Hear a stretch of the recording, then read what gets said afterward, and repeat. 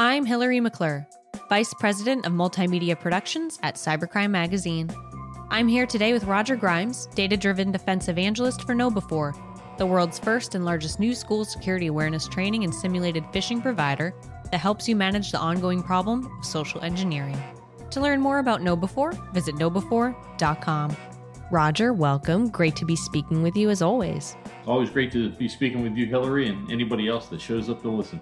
Yeah, absolutely. And we have 3 stories for anyone who's showed up to listen to us. And we'll start off with the story about The Guardian getting hit by a ransomware attack, which they reported on the morning that we're recording this episode. So, Roger, can you take us further through this story and tell us, apparently they've been hit by this ransomware attack and, it didn't totally disturb their online publishing, but it is interesting what types of discussions this incident will prompt, especially relating to malware impacting the printed press. So I'm going to hand it over to you. What was interesting about the story, let me say, I love The Guardian. I read it all the time, the online version. I love reading it in print when I'm in the UK. But what I loved is the article started out like a lot of articles, like, we think there's ransomware. Well, I thought, okay, that's pretty normal. But later on, it's like, and we're talking to the Guardian IT, CISO or spokesperson, and we think it's ransomware. I'm going to go, you think it's ransomware? It's either asking for money or it's not. But I would take that to be a really good sign that it really is ransomware.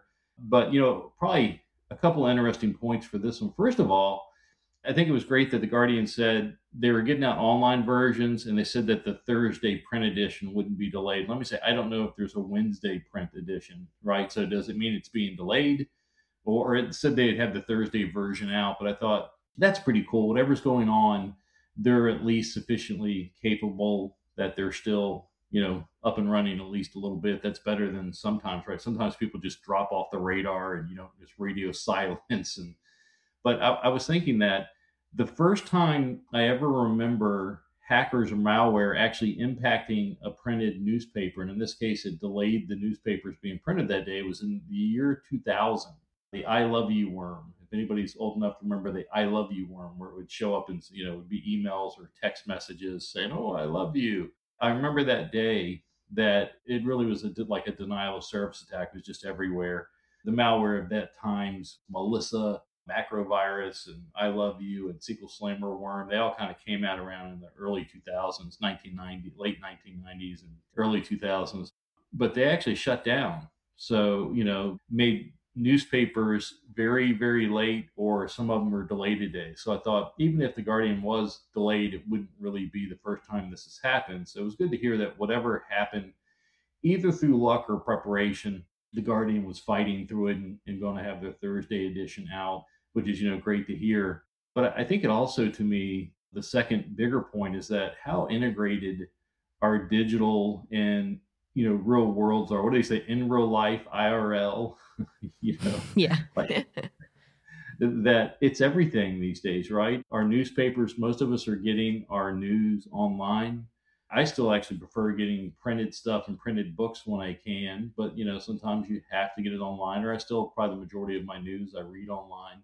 We're making our reservations. We're printing your sports ticket and concert tickets. It's online dating, to where you might even get married, I hear. It's really amazing how integrated our online and in the real life, in the real world lives are today. And, I think that of course, there's only going to be continuing additional mission critical things. I bought a new car recently, new truck, and, at least half the new features are something that you access through the online computer, right? And they're like, "Hey, have you registered for the app yet? And make sure you get the app." And it was like, and you can do this, you can remote start it. And I thought, what do you do if your computer in your car is down? I don't think I would be able to get in the doors. I don't think I could put down the tailgate of the truck bed. I was noticing, I was like, there's actually no mechanical switch to open my truck bed. It's a electronic switch. And I looked around and said, there's got to be like a mechanical switch where I can put the bed of this truck down. But when the truck is powered off, I cannot put down my tailgate. Oh, wow. And then I think about, if you've ever had one of those internet integrated, thermometers or, air conditioning, heating, cooling switches in your house, like Nest. when the internet's down, all of a sudden you don't have control over your environment, or you could have electricity, but if the internet's down, maybe you don't have your settings, or you can't change your settings, you can't log in to change it. I know a lot of people that have gotten smart electrical sockets, where they have them automatically come on and off and all that stuff. Well, it's all great until the internet goes down, and I've had people tell me, I couldn't get the light on in my baby's room. you know?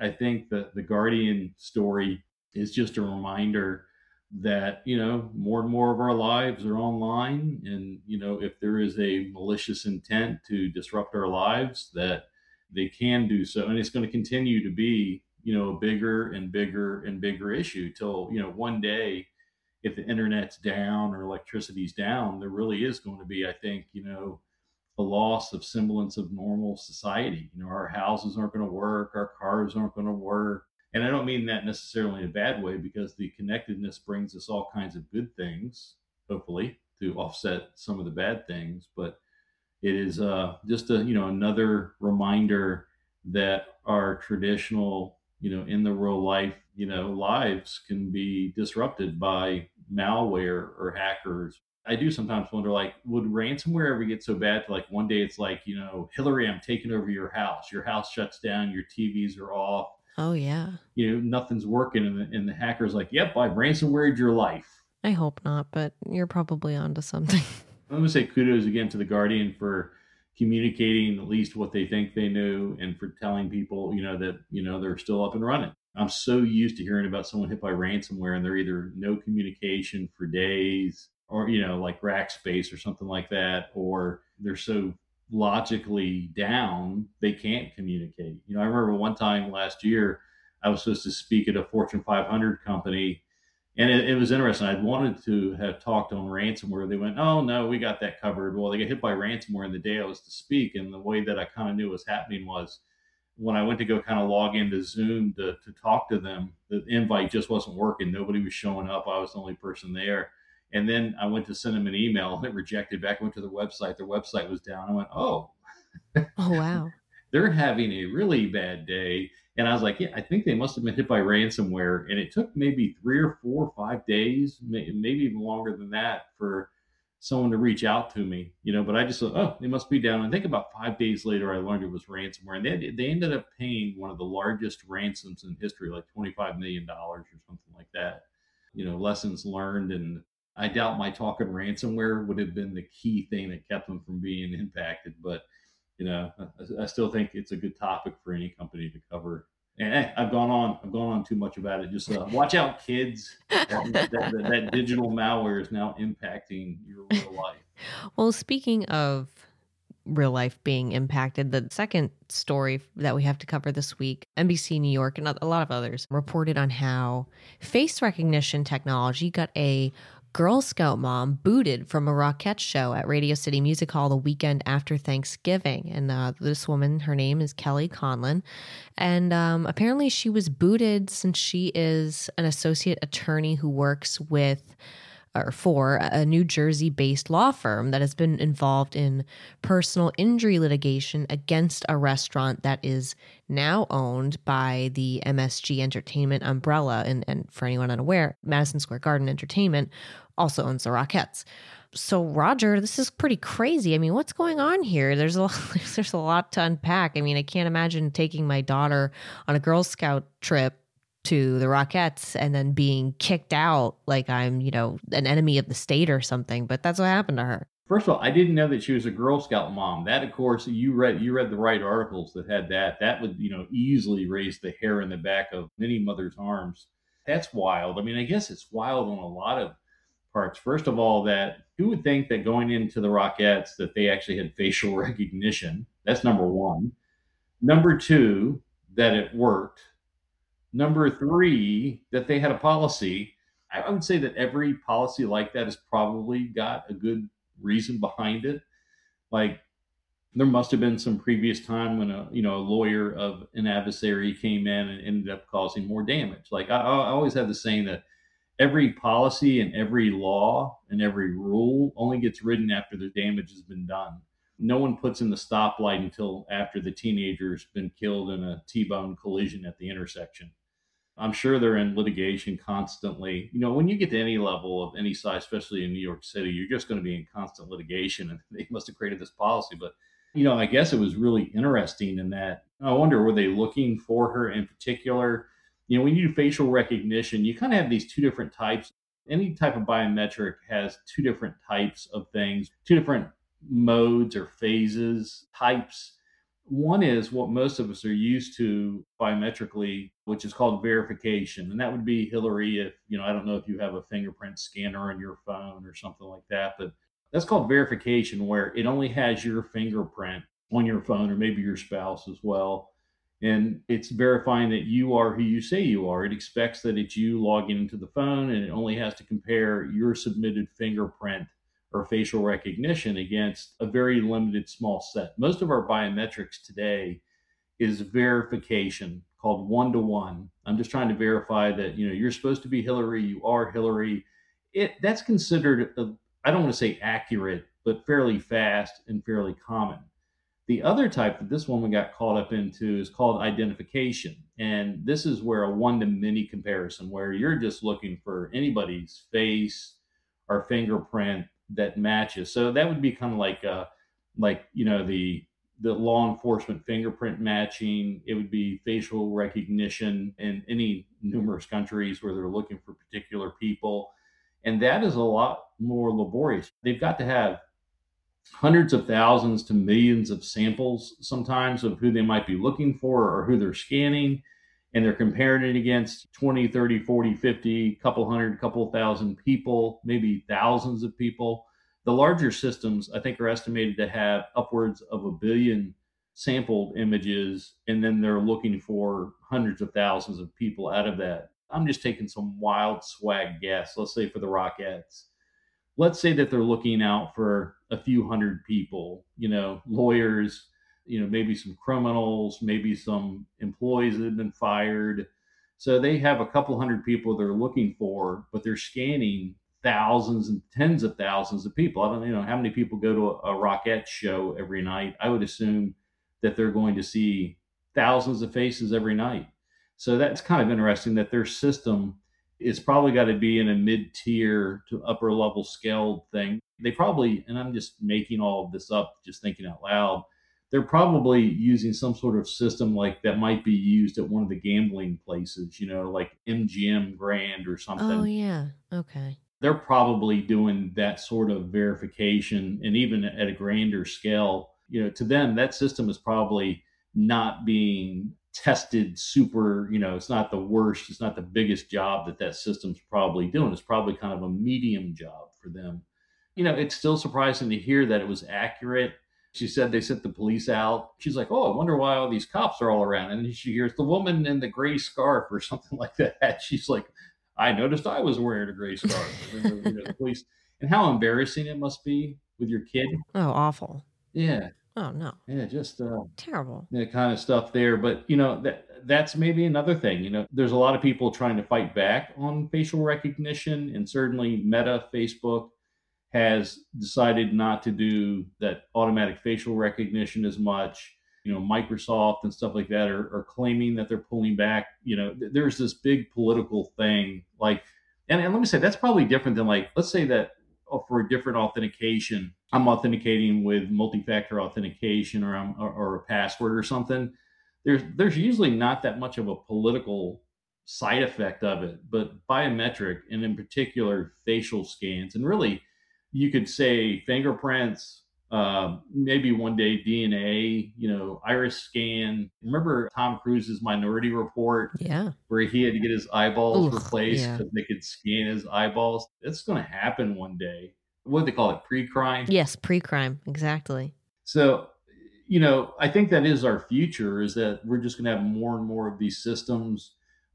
Cop cars today, when you drive by a cop car, it's scanning your license plate almost every time, unless unless that cop's onto a, something else that, the stoplight cameras, the toll road cameras are recording your car and the license plate, in your face. I think I've read some really incredible statistics about China's facial recognition technology. Like someone said in the UK, I forget this stat completely, but it's something like, if you commit a crime, you're captured by like 30 cameras on the way home. Yeah.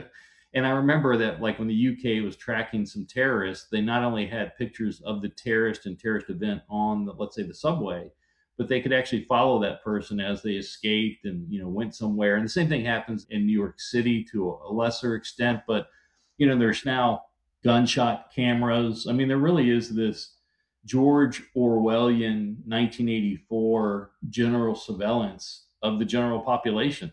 And that lady got caught up in it. It's going to be an interesting world. There's good and bad with it. I'm a privacy advocate, but I'm not the strongest privacy. The strongest privacy advocates I know don't believe the government should be doing any of it. They certainly don't think that, the people that own the Rockettes should be doing it. A lot of people that read that story are aghast that a private company is doing that. It's their private right to do it. And I'm sure when you buy the tickets, they've got some, non-disclosure agreement or something, yeah. That you're willingly, oh yeah, I want this ticket. Like, who reads the end user license agreement, right? No one. And the strong privacy of a person would say, you can't violate my privacy. And let me tell you, I really felt like we in the US, we should amend our constitution to give every individual a guaranteed right to privacy. Although I think almost all of us would sign it away to get a TikTok video, right? Like we are, right now we've heard that China can be surveilling us through TikToks, and we're like, I don't care. Here you go. That is the funniest video I've ever seen. It's kind of funny. Like, even GDPR, EU's GDPR, which really is a lot bigger on privacy, really what that has turned into is a website goes, hey, do you want to accept all cookies? And people are, all cookies. I just want to click and get past this. Why is this screen slowing me down? Yes, I kind of laugh in a way that some people are like, we shouldn't be able to, sign away our rights. Well, 99% of the world will sign away anything without looking. This woman, I'm sure when she bought the ticket, it had some type of, we reserve the right to reject you for any reason. And then it gets even worse because not only are you signing away, you can be kicked out for any reason, which, from a private company may or may not be a good thing probably in a lot of cases, but you don't really get a chance to say, oh, I don't want to be kicked out. Let's say in Twitter, Elon Musk bought Twitter and he's banning journalists all over the place just randomly. And then he lets them back in and he bans them. And people are like, that's not free speech. Or first of all, it's not free speech unless it involves the government creating a law to stop some type of form of protected speech. Elon Musk and Twitter can do whatever they want. But I think you always quickly find out that, like, people would post a Mastodon link and boom, now they're banned on Twitter. Anytime you use any of these services, they really hold most of the power and most of the right and can determine and decide whether or not they want to invite you or uninvite you. Even more concerning is you can't, in many cases, you can't even go to court. You can't say I was unfairly blocked and I want to be back in. I have my friends or my photos are there. You don't have that recourse. And increasingly, even if you think you could take someone to court, their end user license agreement is saying that you have to settle it before court, mediation, which seems to me always to have the corporate interest more at heart. But it's kind of wild that in our Constitution, you have a right to a trial. In the United States, everybody has a right to a jury trial, but not really, because the businesses have just changed their language and we're all willingly signing that away. I went to use Zelle or Venmo or something the other day, and they sent me a thing, and I was like, oh yeah, you're signing away your right to have a court case. It has to be mediation, which for them, it's survival. They're getting sued thousands of times. They just want to get through the case and have some sort of medium outcome versus having to spend tens of thousands of dollars for every little lawsuit. But that's what I'd say is that, so not only do we have the surveillance state where, people are facial recognition, and apparently it's doing all right. It's not super terrible. I've written a lot about biometrics and talked about it a lot lately. The error rate for biometrics is a lot higher than most people think. Like, the best error rates are probably about 2% error rates, which doesn't sound bad, but theoretically they're supposed to be like 1 in 100,000. But the best is like 2% errors, which means 98% of the time they're getting it right.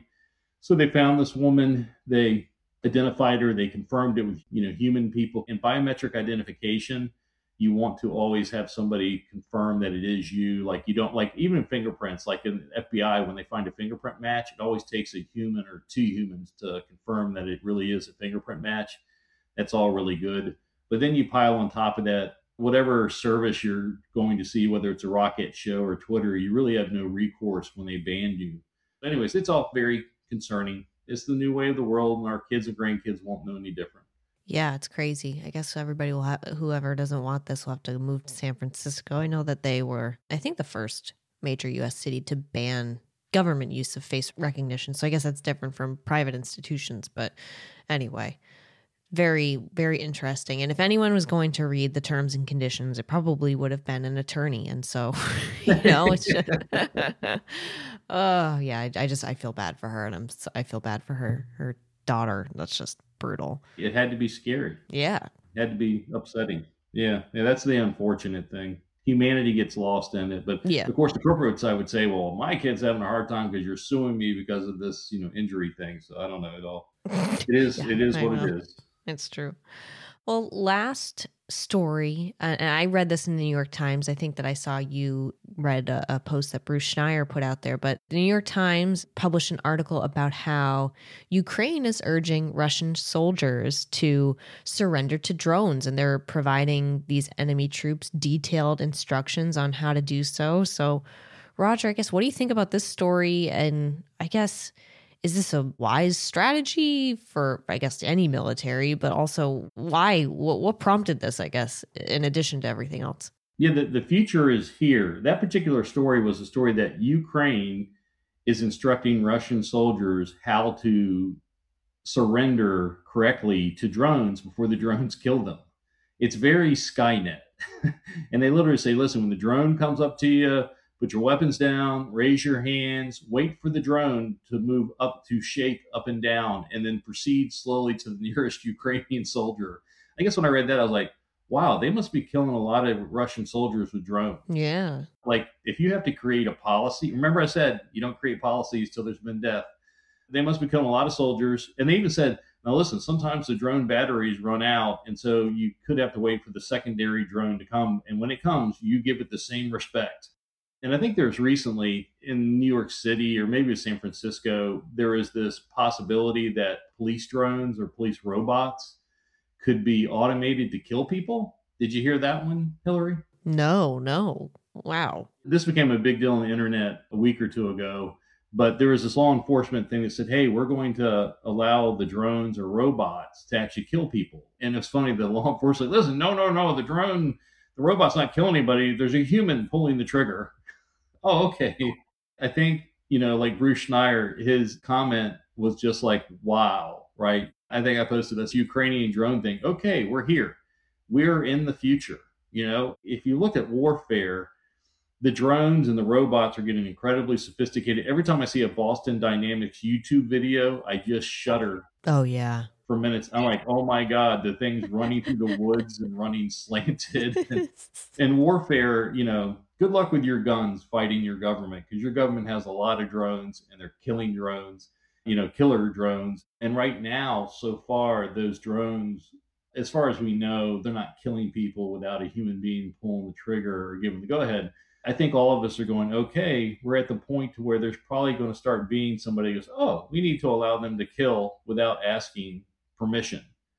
And then everybody's like, oh my God, this is Skynet becoming self-aware, and if you don't know the Skynet reference, it's from Terminator. Oh no, I can hear the Terminator music every time you say it, the music that plays when the drones are overhead. It's so freaky. I don't think we're going to get that bad where, our drones start killing us and everything, although Elon Musk is certainly worried about it, and he's a lot smarter than I am. But every time you see a story like that, I would say that in the middle of a real battle, you have one side telling the other side, surrender to our drones or we'll kill you. This is the world we live in. We now live in a world where the drones are used enough and so efficient that we have to give people protocols. And we're probably going to have Geneva Conventions, right? Of what drones can do and what they can't do, and, what the drone must accept as a surrender. And I'm sure we'll have stories about the soldiers look like they are surrendering, but then they attract our drones. And there's all these anti-drone weapons now, ones that shoot nets, ones that shoot really strong electromagnetic interference. We are just in a strange new world, and all of these technologies are being tried out in real time in the battlefield and will absolutely make it to law enforcement. And then, of course, my nightmare is it becomes a part of my HOA. I'm like, Roger, I told you to get your truck off the street. That's why we had to blow it up. We told you, we warned you. Today, I think I painted kind of a bleak technology picture, civilization picture. And maybe it is. Maybe I don't want to try to make this funny or light of it. We're now, along with Chat GPT bot, and all that, we are now living in the future that we were both excited and scared about for the last couple of decades. We are in this automated robot, artificial intelligence, and it's version 1, really. We finally gotten out of the beta, and we're now into either late beta or version 1 stuff, and the version 2 stuff is now being invented. The future is here, and some of it can be quite exciting, I guess, and then some of it quite scary, and it just is what we are. It turns out, you got to be careful if you're taking your kid to go watch a rocket show. You could be automatically recognized and detained, and maybe in the future, it's a robot that's detaining you. I don't think we're that far off. I do not think that we're 10 years off from there being a highly automated, potentially lethal enforcement. We're on the cusp of it now. It's not 2 decades away. It's probably not a decade away. We're probably just years to a decade away from that new reality. And it just is what it is. I think you're probably right. It's beyond what I thought we would be at this point. So who knows where we'll be in 10 years, but I think that's correct. Yeah, it's wild. I was trying to think of all the movies that apparently Sylvester Stallone and Arnold Schwarzenegger were in that kind of predicted all of this, like Demolition Man. Yeah, Demolition Man, maybe RoboCop. Oh, yeah. Minority Report, pre-crime. Yeah. So we throw Tom Cruise in there. I think if you get like the top 5 actors, yeah, the people writing those movies have been successfully predicting a lot. Totally. Running Man. Yeah, all of that. Yeah, totally. Way to go. Kudos for points for saying Demolition Man and Running Man. Way to go. I got every movie with man in the title on lock, I guess. But yeah, I love all those movies. iRobot I thought of as well. We're becoming a movie. It's crazy. They knew before. Hopefully we just don't get to I Am Legend and that, I'm good. Yeah. Or what was the Brad Pitt vampire or the Brad Pitt zombie one? I didn't see that, the World War Z or whatever. Yeah, that's one of the worst because they're doing genetically modified vaccines or something, and they cure cancer, but then it turns us all into zombies. So I'm like, that's plausible. That one concerns me. Like, I can really see it. Yeah, there's a possibility. It's probably why I haven't seen that one. It's like I used to watch all these movies when I was younger, but as I get older, I'm like, no, I don't. I'm good. That doesn't sound entertaining anymore. If I depressed you or made you worried about raising your kids, this is what I will say, is that I heard all of these doomsday thing, the world's a terrible place, 30, 40 years ago. Yeah. I had friends that said they would never get married, never have kids. And then they all got married. They all had kids. They all had fun with their kids. And I asked them, one or two of them, I asked them, well, what did you think about, your doomsday? And they said, I'm so glad I was wrong. And I'm so glad that I ignored myself. Because the world is a wonderful, beautiful place in a lot of ways. Very true. I think that's a nice send off for our episode. So Roger, thank you so much, as always, for joining us, and a lot of great stories this week, and I'm looking forward to our next conversation. Agreed. See everyone next time. Continue to fight the good fight. I'm Hillary McClure, Vice President of Multimedia Productions at Cybercrime Magazine. Joining me today was Roger Grimes, data-driven defense evangelist for KnowBe4, the world's first and largest new school security awareness training and simulated phishing provider that helps you manage the ongoing problem of social engineering.